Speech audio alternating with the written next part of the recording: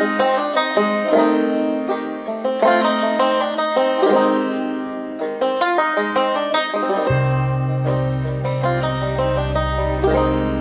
listening to Bat Books for Beginners, brought to you by the BatmanUniverse.net and filmed in Technicolor.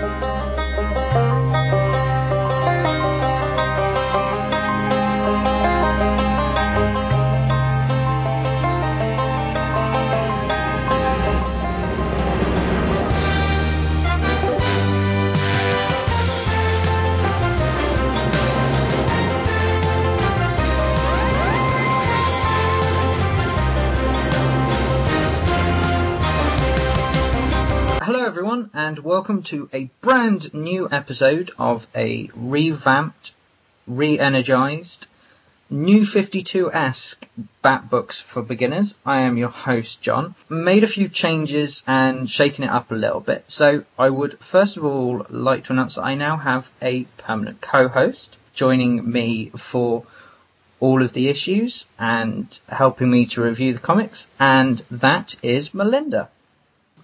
Hello. And we'll also be adding a guest host as well, who will help with the reviews, give their opinions, and hopefully bring a slightly different perspective on it. And for this episode, it's me, Dustin. So, with the anniversary, the 75th year of Batman, we thought what a great way to kick it off by having a look at Batman Detective Comics number 27, which is his first ever appearance, and Batman issue number 1. These are both written by Bill Finger and feature the art of Bob Kane. So I kind of wanted to get your guys' thoughts on Bob Kane and Bill Finger and kind of what you thought about their talents as a writer and as an artist, and kind of what you think their legacy is within the Batman universes. Obviously, their legacy is they created Batman, and that's a only dream for. But if you look at the stories and you look at what's actually written in them, the way they're illustrated, they're very simplistic. The one thing I did notice was, as I was going through, it seemed that there was a lot of filler in all of these stories. They were really just trying to keep the page count up, but not really giving you a whole lot of story. And I don't know if that was specific to the time, but these are by no means great works of stories. They're just fun, simple, kind of one and dones. There's a bit of continuity, but it's not anywhere near what we imagine now. Yeah, my thoughts are, okay, well, obviously Bob Kane gets a lot of the credit. I mean, obviously to this day we still see Batman created by Bob Kane. Bill Finger, he has gotten some recognition definitely in the last 10 years, more so than any other year. Even, before he died, he really wasn't getting that much credit for his work on Batman, his contribution to the Batman mythos. Nowadays, it would be completely flip-flopped, because nowadays the writer is the one who's getting the majority of the credit, and the artist is getting credit too, but not nearly as much. It wasn't really until the 90s where the writers and the artists were getting shared credits for creating characters and things like that. And even more so, there was a huge controversy a couple months back when DC announced that they were going to be releasing a kind of like a special issue in the month of July for celebrating basically the anniversary of Batman, and they listed off the creators, and Bill Finger's name wasn't even on the creators list. And part of it has to do with the fact that Bob Kane, the contract that he had with DC, or at the time National Publications, was that this character was his. He recruited Bill Finger to help him, but he was the one who was going to get all the credit. And up until Bill Finger's death, he did not receive any credit for Batman at all. And even when Bob Kane, right before he passed in 1998, he still to that moment was the sole creator of Batman according to DC. And it wasn't up until probably within the last 5 years that there has been a lot of talk about giving Bill Finger credit and this. So I think it's interesting that even though Bob Kane gets all the credits, the majority of the credit nowadays would go to the writer because they were the ones who were coming up with, the names of certain things and the creation of certain things. And it's really the artist who's just depicting what the writer's telling them to write. Yeah, I completely agree with both. When you do think of Batman, you do think of Bob Kane, and you think of him as the creator.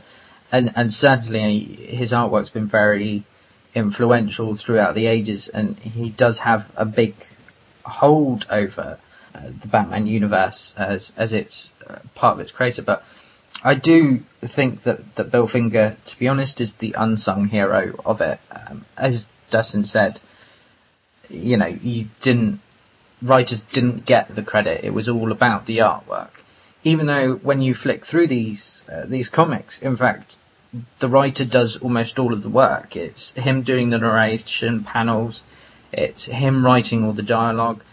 And they are very dialogue heavy and very narration heavy as well. And it probably would have come up with the stories as well. So I think it's very interesting that obviously he didn't get any credit. And even once it moved past that period of he still didn't get any credit. And I think he's a much more talented writer than he's ever kind of been remembered for. I think he kind of develops the Batman character as they go along, and he, I think, is as much as Bob Kane is a driving force behind Batman. And I think, to be honest, as shown with the uproar for DC when they didn't put Bill Finger as a list of creators on there, that he is starting to get more recognition, and I think that's a good thing. And I think hopefully you'll start to see him being recognised a bit more and put forward by DC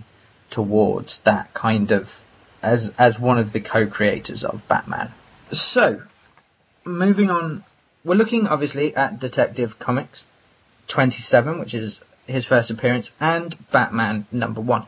Now, obviously, most people, if you've ever seen one of these things come up for auction, are not going to be able to afford the comics as individual issues. And despite our untold wealth that we have here at the Batman universe, none of us actually own original editions. So what we're actually working from is Batman Chronicles Volume 1. This is basically was put together as a big series by DC, chronicling all of Batman's adventures, and can be picked up from Amazon. It's on eBay, and these are available digitally, both the first issues. They were released a couple of months ago as part of the celebration for the first publication of the Batman issues to celebrate, again, the 75th anniversary. So, let's dig into Batman Detective number 27 and Batman #1 and have a look at these issues. Batman Detective 27 opens with Jim Gordon receiving bad news that the chemical king Lambert has been killed. The police suspect that it's in fact Lambert's son. Meanwhile, another rich man, Stephen Crane, is also shot and killed in mysterious circumstances. However, as the murderers of Stephen Crane make their escape, they are intercepted by Batman, who takes them out. Batman then heads to another house where Rogers, a further chemical baron, has been taken prisoner. Batman arrives just in time to rescue Rogers. He then takes out Jennings, who turns out to be a bad assistant, and the mastermind behind the plot, Alfred Stryker, who planned to steal the company.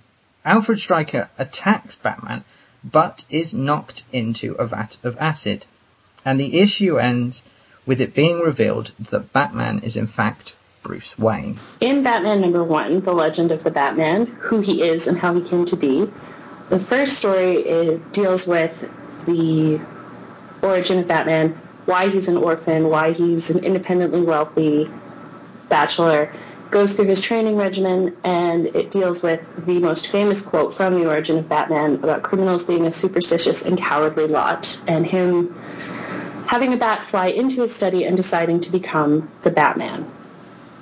From there, we go into the story Batman with Robin the Boy Wonder, which is the introduction of the Joker.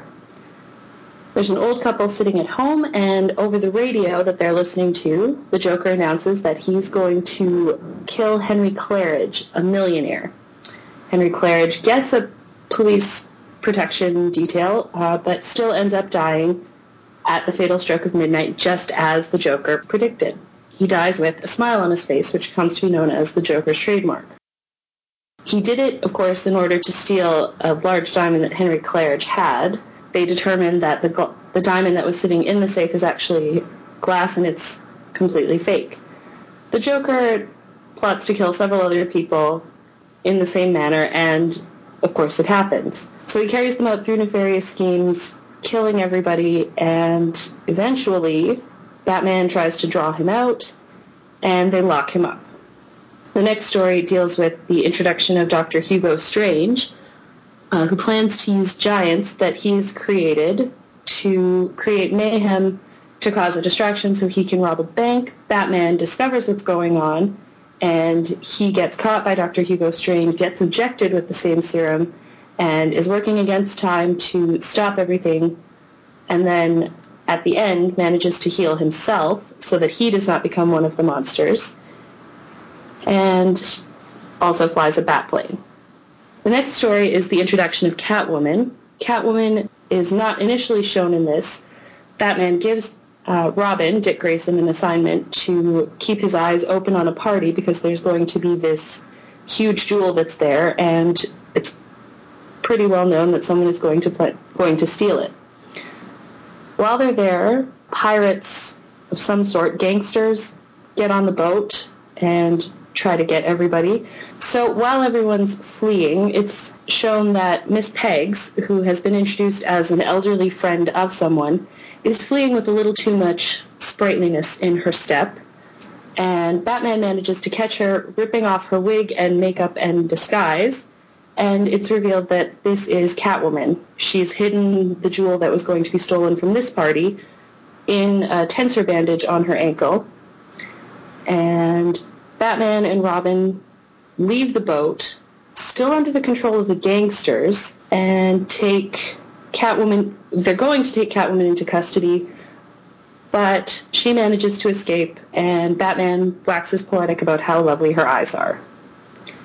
In the final story, the Joker returns once more, and he is determined to steal something from a museum, a jewel that belonged to Cleopatra.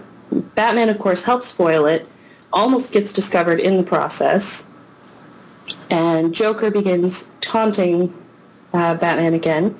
So they set him up and chase him once more. Robin manages to help Batman take him down. The Joker ends up getting stabbed, and they believe he's dead. And at the very end of the story, the doctor says he's still alive and he's going to live. One of the very first sort of discussion points that I wanted to raise was how you guys felt about Batman in these two stories. Do you feel there's anything that's really kind of carried on from these initial first two issues into the Batman that we know now, or do you feel that this is a completely different Batman?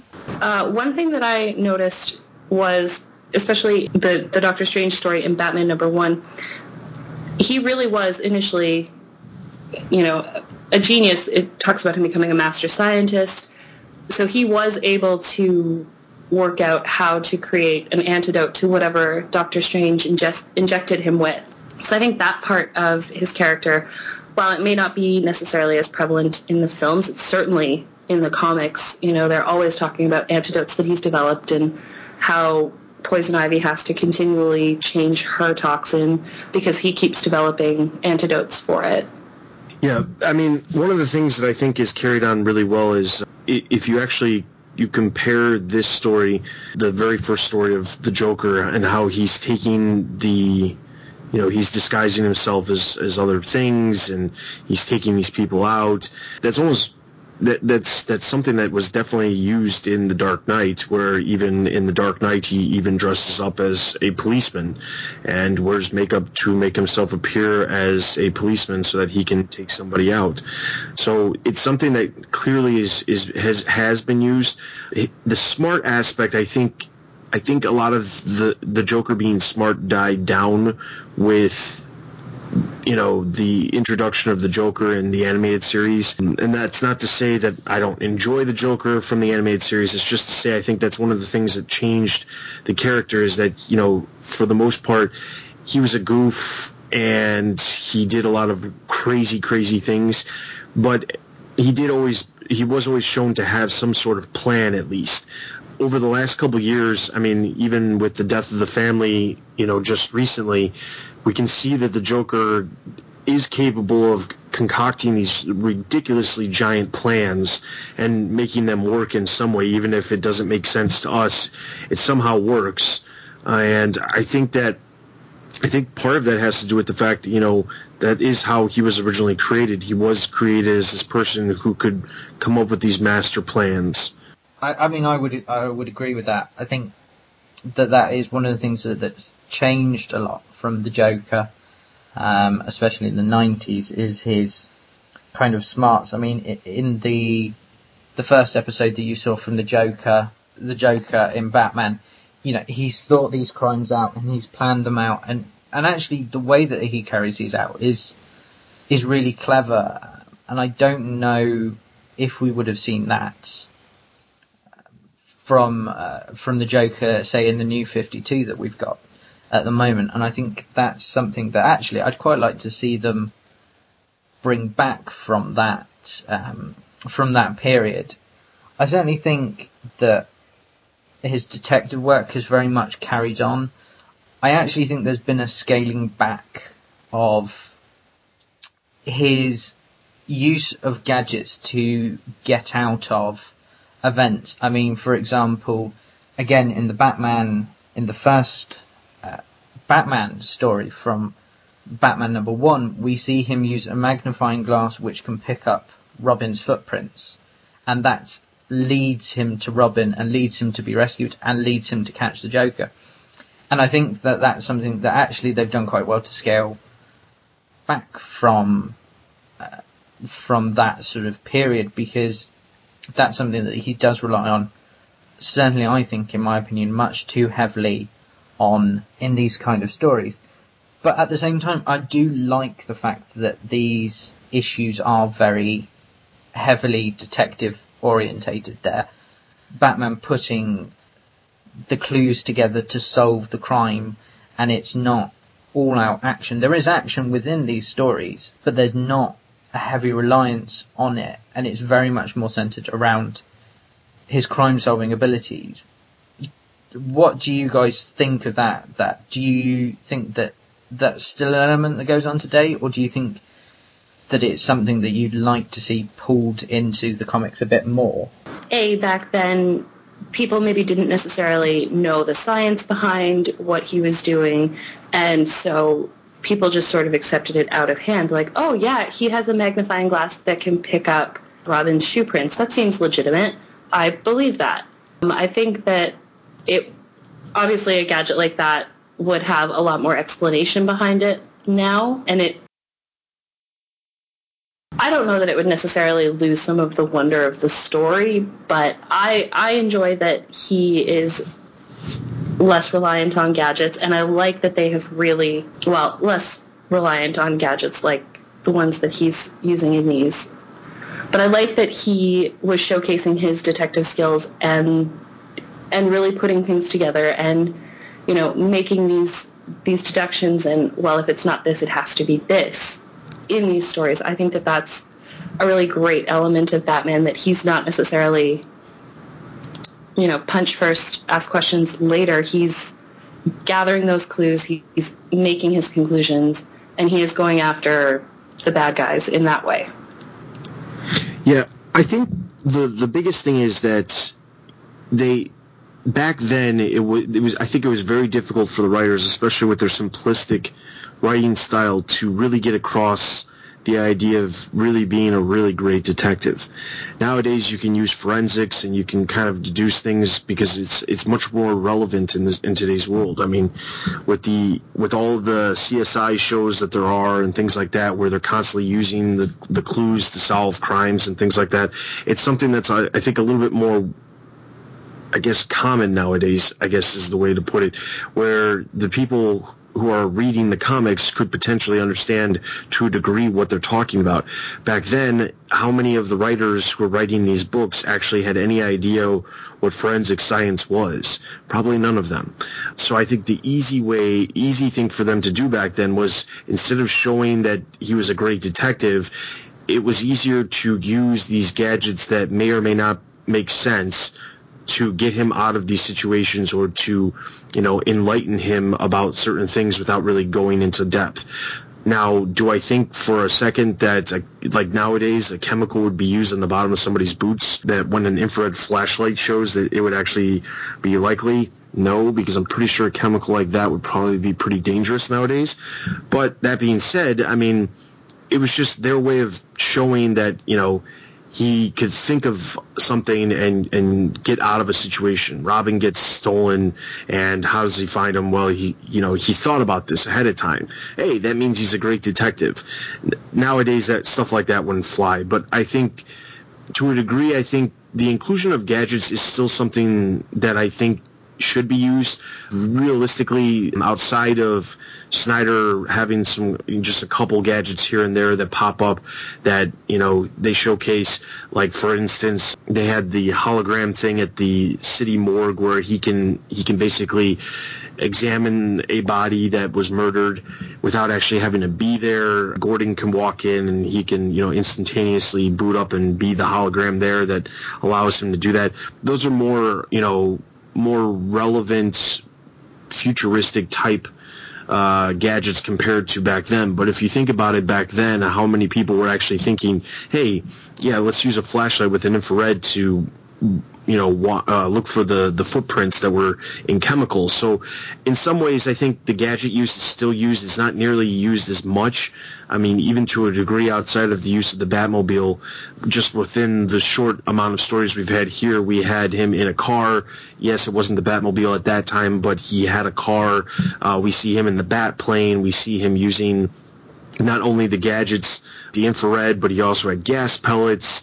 He also, so there was a lot of different things that were used in just this short range of stories. So I think compared to nowadays, there is a lot less use of gadgets, but that doesn't necessarily mean that I want it to be like that either. I don't want the gadget to be the reason why he gets out of everything, but I think that in some ways it is part of the fiber of the character, so I think it's important to have those gadgets used occasionally. Yeah, I don't think Batman would be the same without his gadgets and without his ability to plan ahead. I mean, I think that's something that definitely is something that's carried on from the character, is his ability to think forward and forward plan. As we saw in the comics, is that the idea is that Batman's always one step ahead of everyone, and he's planned for every single contingency.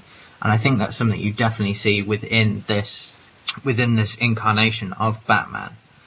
So leading on sort of from that, in these comics, especially, in Batman #1, we see the arrival of all these brand new characters that do go on to become a mainstay in the Batman universe, most notably Catwoman and the Joker. How do you think their characterization is different from today? And again, is there kind of elements that you feel have carried on at all? And how do you feel their portrayal is in these stories as well? Well, kind of going back to what you two were saying earlier about Joker's intelligence and planning abilities that were displayed in this story, it is not as prevalent in current storytelling. So it was nice to see that the Joker that people are introduced to sometimes in the movies does have a basis in the comics. He came from there, and so I think that the fact that he was there with a goal in mind, with an end goal in mind, which was to steal these jewels and terrify people at the same time. It was nice to see that his goal was not just mayhem and chaos, as it seems to be so often now. Still stealing and doing what's best for Catwoman. Her characterization, from what I've seen, has not changed overly dramatically, aside from maybe she's not really willing to dress up and go and inject herself into the theft of something. She does it very quietly and on her own and as a cat burglar would. The characterization I thought was kind of funniest was actually Commissioner Gordon in his introduction, because he was like, yeah, sure, Bruce Wayne, why don't you just come along with me to this crime scene? You've got nothing better going on. And it was interesting that they portray them as friends, whereas now, Batman and Commissioner Gordon are friends, but Bruce Wayne does not really have a huge relationship with him, aside from Bruce Wayne being a benefactor to the city. So I think that speaks very much to the time period that the comic was written in. Yeah, and just going right off the James Gordon thing, a lot of it has to do with, I think, back then, the benefactors were really thought to be, friends of the city, and the fact that it was Commissioner Gordon who's in charge, he is going to treat the benefactors for the city much differently. So there'll be social friends and things like that outside of it. Now, I have no idea how it was back then, but when I read, the initial, oh yeah, come along with me and you can come check out the crime scene, I thought that was a little bit odd. But then again, maybe that was a common thing back then because they didn't really have to worry about, they weren't worrying about forensics and someone dirtying up a crime scene. Maybe they dust for prints back then, but they're not going to probably be doing much more forensic work outside of that. And even then, there was no computerized, system for fingerprints and things like that. So you could be taking forever and you're not really going to solve anything. So for the other characters, I think Joker, for the most part, I think that in some ways the Joker, I think a lot of it changed in the 50s and 60s when the Joker became more of a ha-ha-ha Joker guy instead of the, cunning, planning, maniacal guy who was, straight up murdering people so that he could accomplish his goals. But that's a test of the times, and that's why that happened. As far as Catwoman, it's, the funniest thing I have to say about Catwoman is the fact that, like, her first appearance, the first thing that happens is Batman's, got googly eyes for her. The fact that he basically lets her escape, that is basically setting up exactly the relationship between Batman and Catwoman forever. The fact that, she's always on that line of gray. Here she definitely wasn't on the line of gray. She was definitely doing something criminally and illegally, but Batman was just, I guess, enthralled by her beauty for some unknown reason and decides that he's going to, let her escape, and even prevents Robin from going after her and just lets her escape. So I find that kind of interesting. That's taken to a much larger degree back then compared to now. Much, more now, we probably wouldn't hear Batman say quiet or pop a spank, but, nonetheless, I think that the idea is that, Batman was enthralled with her. Batman, to a degree, is still enthralled with her, even if in the current run of comics we see them having, butting heads more than, having an actual relationship. But they've always had something going on since the very beginning, and this is just, setting that up. As you two said, I think that's perhaps the most interesting bit of these two stories, is that you see the relationship start to automatically develop between Catwoman and Batman, and that there's an infatuation there, certainly on Batman's part. I do agree with you. I think the language would have been expressed slightly differently now, but that was very much a, I think, 1940s thing. To be fair, probably now in the New 52, they'd both be naked and rolling around with their masks on. So I think you could take it either way, to be honest with that one. And the Joker, as we've discussed earlier, he's much more strategical thinking, much more intelligent, and has a bigger end game than he tends to be portrayed now. And I think that's a shame that that's part of his characterization that's very much gone from the character as a whole, really. In the last one that we saw with the death of the family, Joker had a kind of end game, but it was very wishy-washy and it wasn't completely defined, whereas in this one he's very set on what he's going to get and how he's going to get it and how he's going to go about and do it. And I think it's starting to come back, but I don't think it's completely there. I still think he tends to be a bit more insane and a bit more crazy within that. Going on from that and talking about sort of the differences between the 1940s and the first incarnations of Batman to now, how do you feel about at the end of Detective number 27, where Batman lets a man fall to his death effectively? He doesn't try to stop it. He doesn't try to prevent it. And in in the first couple of issues, very much he does kill, or he lets villains die and be washed away. And he kind of treats it very nonchalantly. At the end of Detective 27, he goes, well, that's a fitting end for his sort of person. How does that make you feel? Does that fit with the characterization of Batman? Is there perhaps a place for him to kind of move a bit more darker, or do you want to see him not kill at all? Batman's opposition to killing, I've never really understood that, because he's actively choosing to go against the law. Like, vigilantism is an illegal act. And I assume, obviously, that would stem from watching his parents, brutally murdered in an alley in front of him. But I think that within Detective Comics 27, there's no reason for that reaction and that death to seem out of place, because while I thought that the story that was in Batman number 1 with his origin was actually Detective Comics 27, I thought that was in there. The fact that Detective Comics 27 was published first, we don't have any of that backstory. We don't have that. I think that his reaction makes sense there. That being said, after that element of his story is introduced, I do think that the writers would be more conscious and say, okay, no, he's probably not about killing people or letting people die. He would be about punishing criminals, but not as judge, jury, and executioner. Yeah, the big thing is, initially in Detective Comics 27, we don't know his origin. There is a thing in the beginning where it says his origin is unknown, leading us to believe that we have no idea where he came from. We don't know who he is. It wasn't until Batman number 1 that his origin story is actually, revealed to the reader. So, leading into the eventual Batman number 1 and even the initial first appearance of Robin, we don't really know anything about Batman and how he came to be. We don't know that he is who he is because his parents were murdered. We don't know that at all. So the important thing is, is it okay for Batman to let these people die?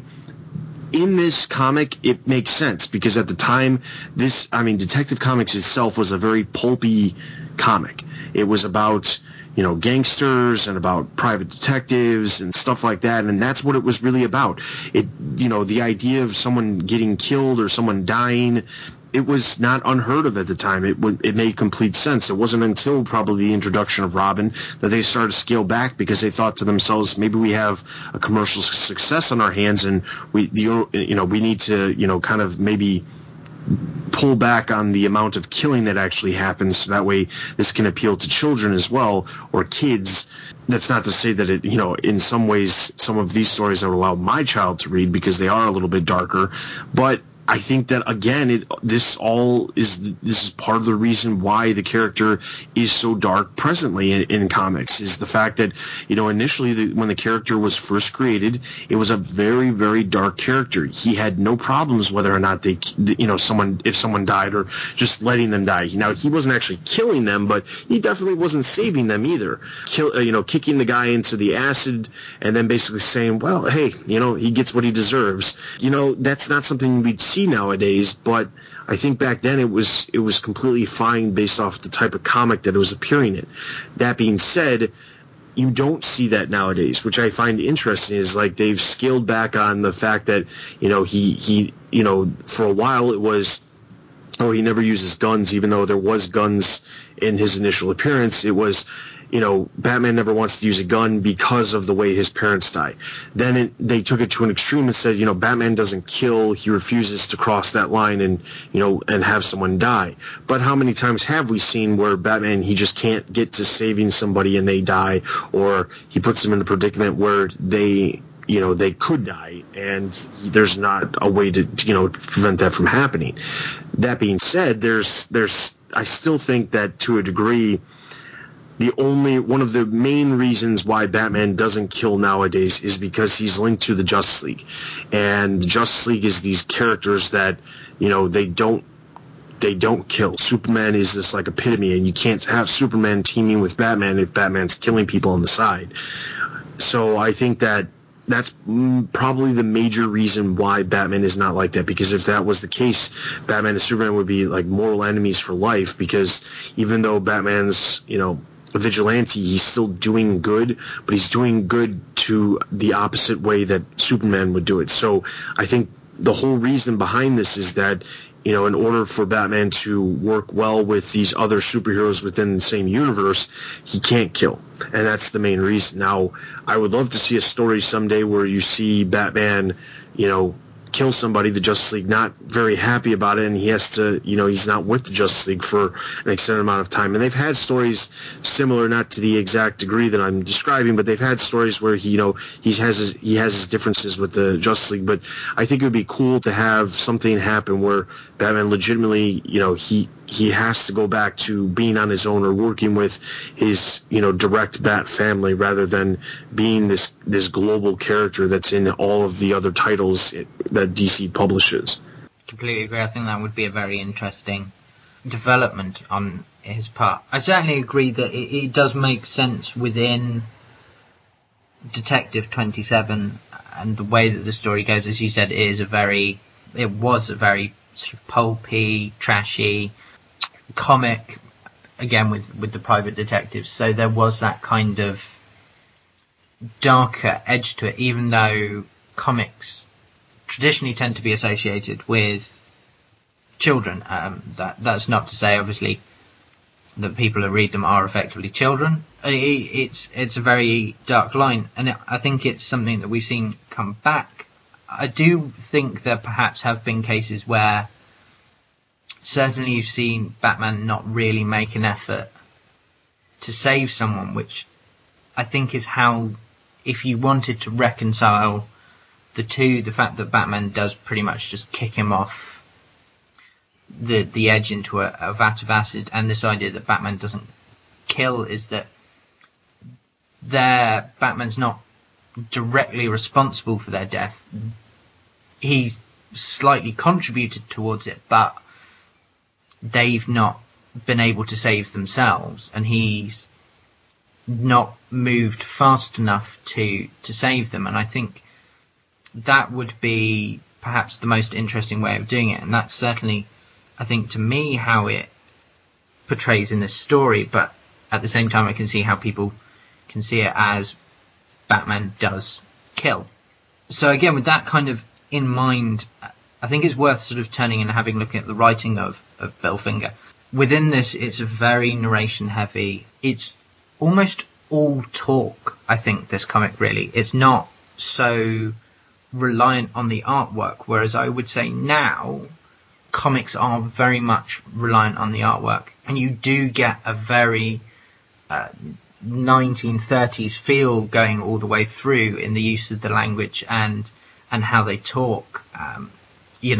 They're sat there smoking pipes, and Bruce Wayne is having a chat with the commissioner and their friends and their pals, as it would have been in the 1930s. Those sort of people knew everybody else, especially in metropolis cities, which, whilst it's not named, is where Gotham is very much at the time. And there is, as we've pointed out, a difference in the language as well. Batman saying to Catwoman, "Papa Spank," and she's got lovely eyes. Oh, I've got a girl at home. And the way that he talks to Robin. How did you guys feel about the writing? And do you think that it, like me, it propels the story forward and it's the main focus of it? Or do you actually think that the writing is really quite poor? Like you, I think the writing really does drive this story. The art is very, very simple. It's very simplistic and keeping with the times. So it's primarily narration and dialogue that do drive the story. And I found it the pairing of it, I found a bit tedious at times, because you'd see panels where nothing really happened, but there's a whole bunch of either narration or dialogue going on, And it made the stories seem, in my opinion, a lot longer than they actually were. The stories themselves, I thought, were very well written for their time. They are simple stories, but that's what was selling. That's what people wanted to hear. The dialogue, as you mentioned, is a bit jarring because I've got a girl named Julie, quiet or Papa Spank. Like, those are just things you really wouldn't see in comics anymore because people don't talk like that anymore. I don't refer to my best fella. I'm sure you guys don't refer to your best girls or your ladies or anything like that. So that part is a time jump, and you do have to kind of remind yourself that that's the time period that we're dealing with. But overall, I did think that the writing was well done, and I don't think that it was Bill Finger that did the writing. I don't think that he gets enough credit for what he ended up doing with the character there. The problem is that the writing is very simplistic. At the time, they really didn't have thought bubbles. You didn't really have the exposition between the characters. You really just literally had everything that was happening needed to be said. That's how everything was back then.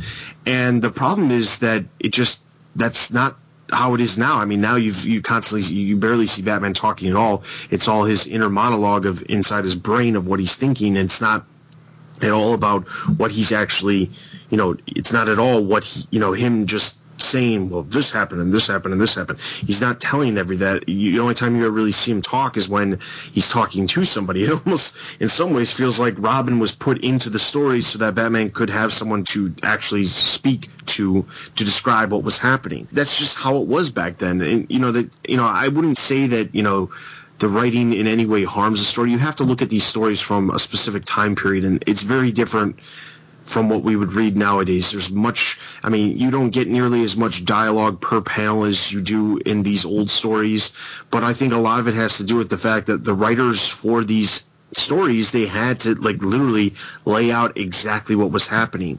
In some ways, I wonder if when they were writing the scripts for the issues, if it was actually just literally, here's the actual dialogue for everybody, that's what the scripts were, because it almost feels like that, given the fact that the dialogue is so detail heavy with what's occurring in each panel. Yeah, I certainly agree that you've got to, I think, look at these in context.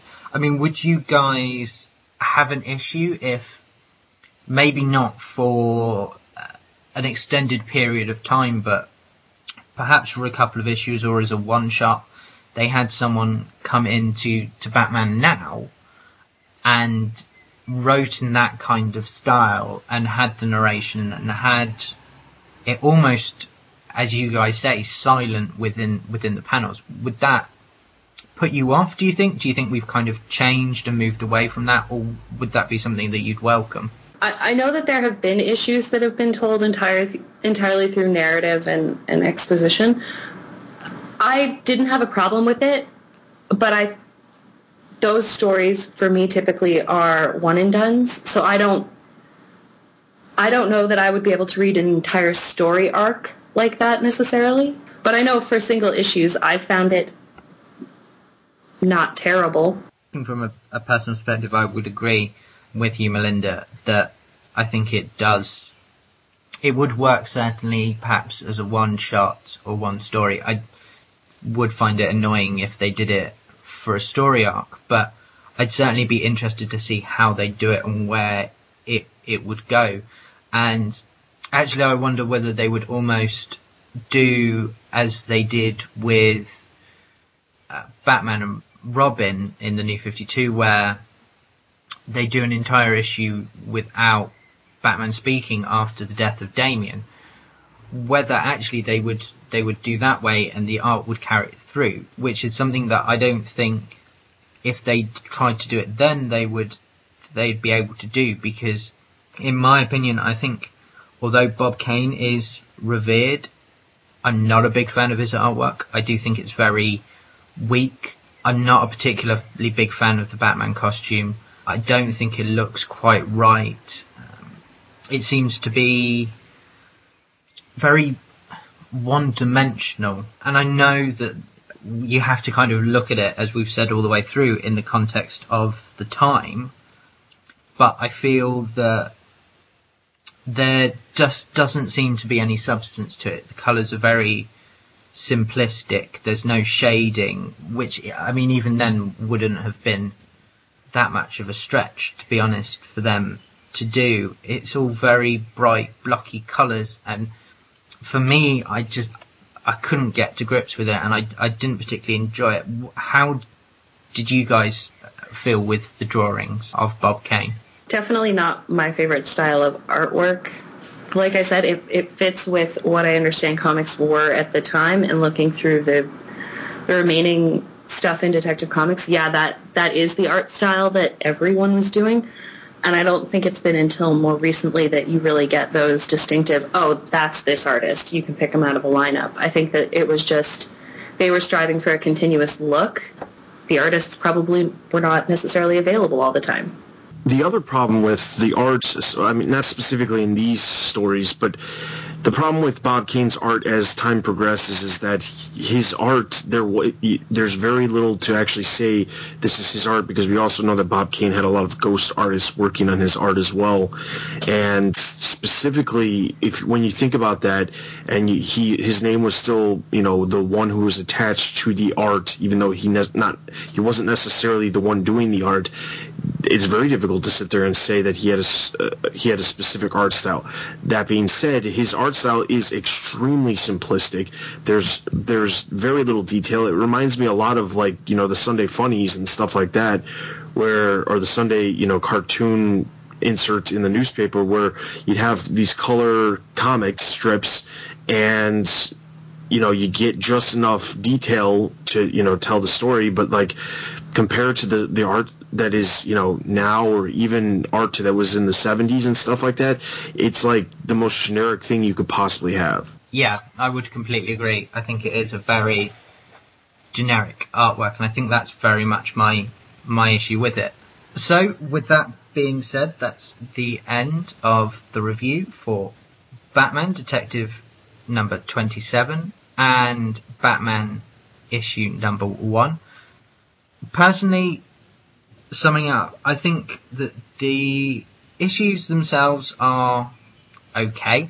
I think they're very much a product of their time, and I think that, to be honest, they wouldn't translate well into the modern period now. However, you do see a lot of characterization and a lot of development of the characters that very much sets the tone for Batman and for his rogues gallery as well throughout that period. You see the arrival of Hugo Strange, you see the arrival of the Joker and Catwoman as well, and these all have their first appearances within Detective Comics and within Batman in these first sort of few years, and they really develop, and they have influenced very heavily the storytelling all the way through.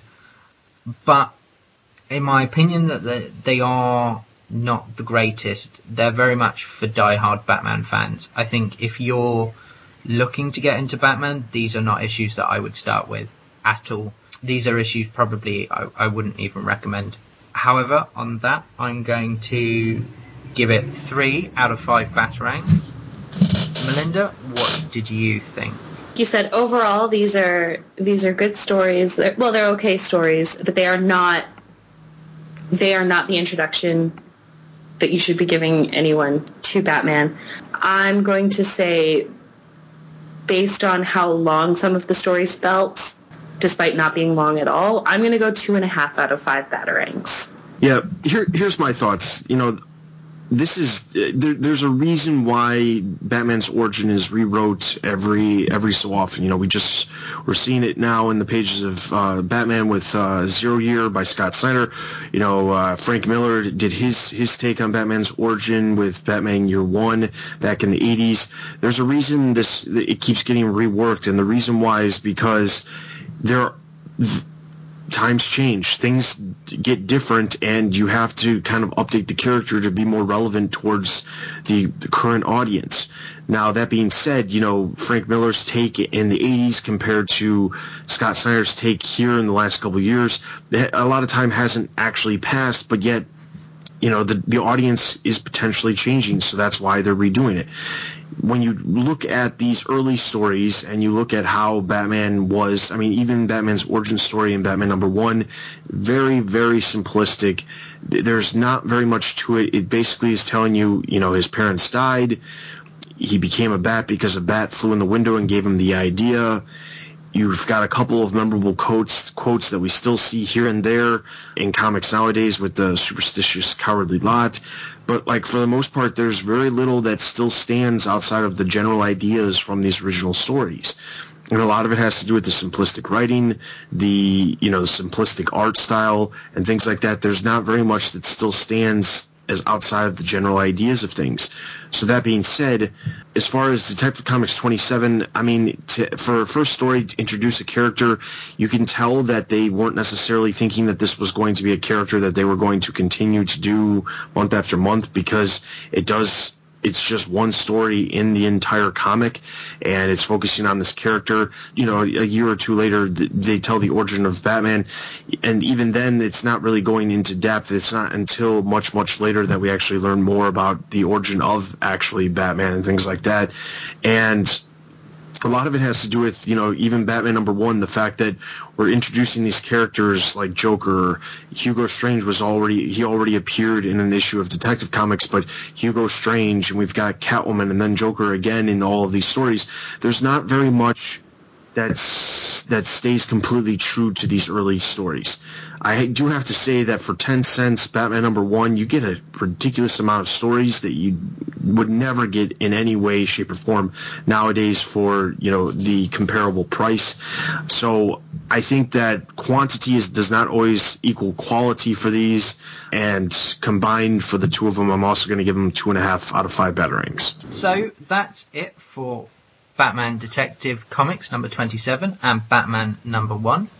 Next episode, we will be returning to our regular scheduled programming by taking a look at the first 6 issues from Batman No Man's Land Volume 3. We'll be taking a look at Shadow of the Bat 89, Batman 569, Detective Comics 736, and Robin issues 68 through to 70. So make sure you pick up those issues for next time. If you'd like to give your opinion about the comics that we review, or just give any kind of general feedback, then you can leave a comment under each podcast by going to the Batman Universe website, and you can leave it there and we'll reply, and we will read out these on the podcast. So, I've been your host, John. Thank you very much for listening, and I hope you've enjoyed this revamped version of Bat Books for Beginners. And I've been joined by... This is Melinda. And this is Dustin. And thank you very much for listening, and we'll see you guys next time. See you then. See you.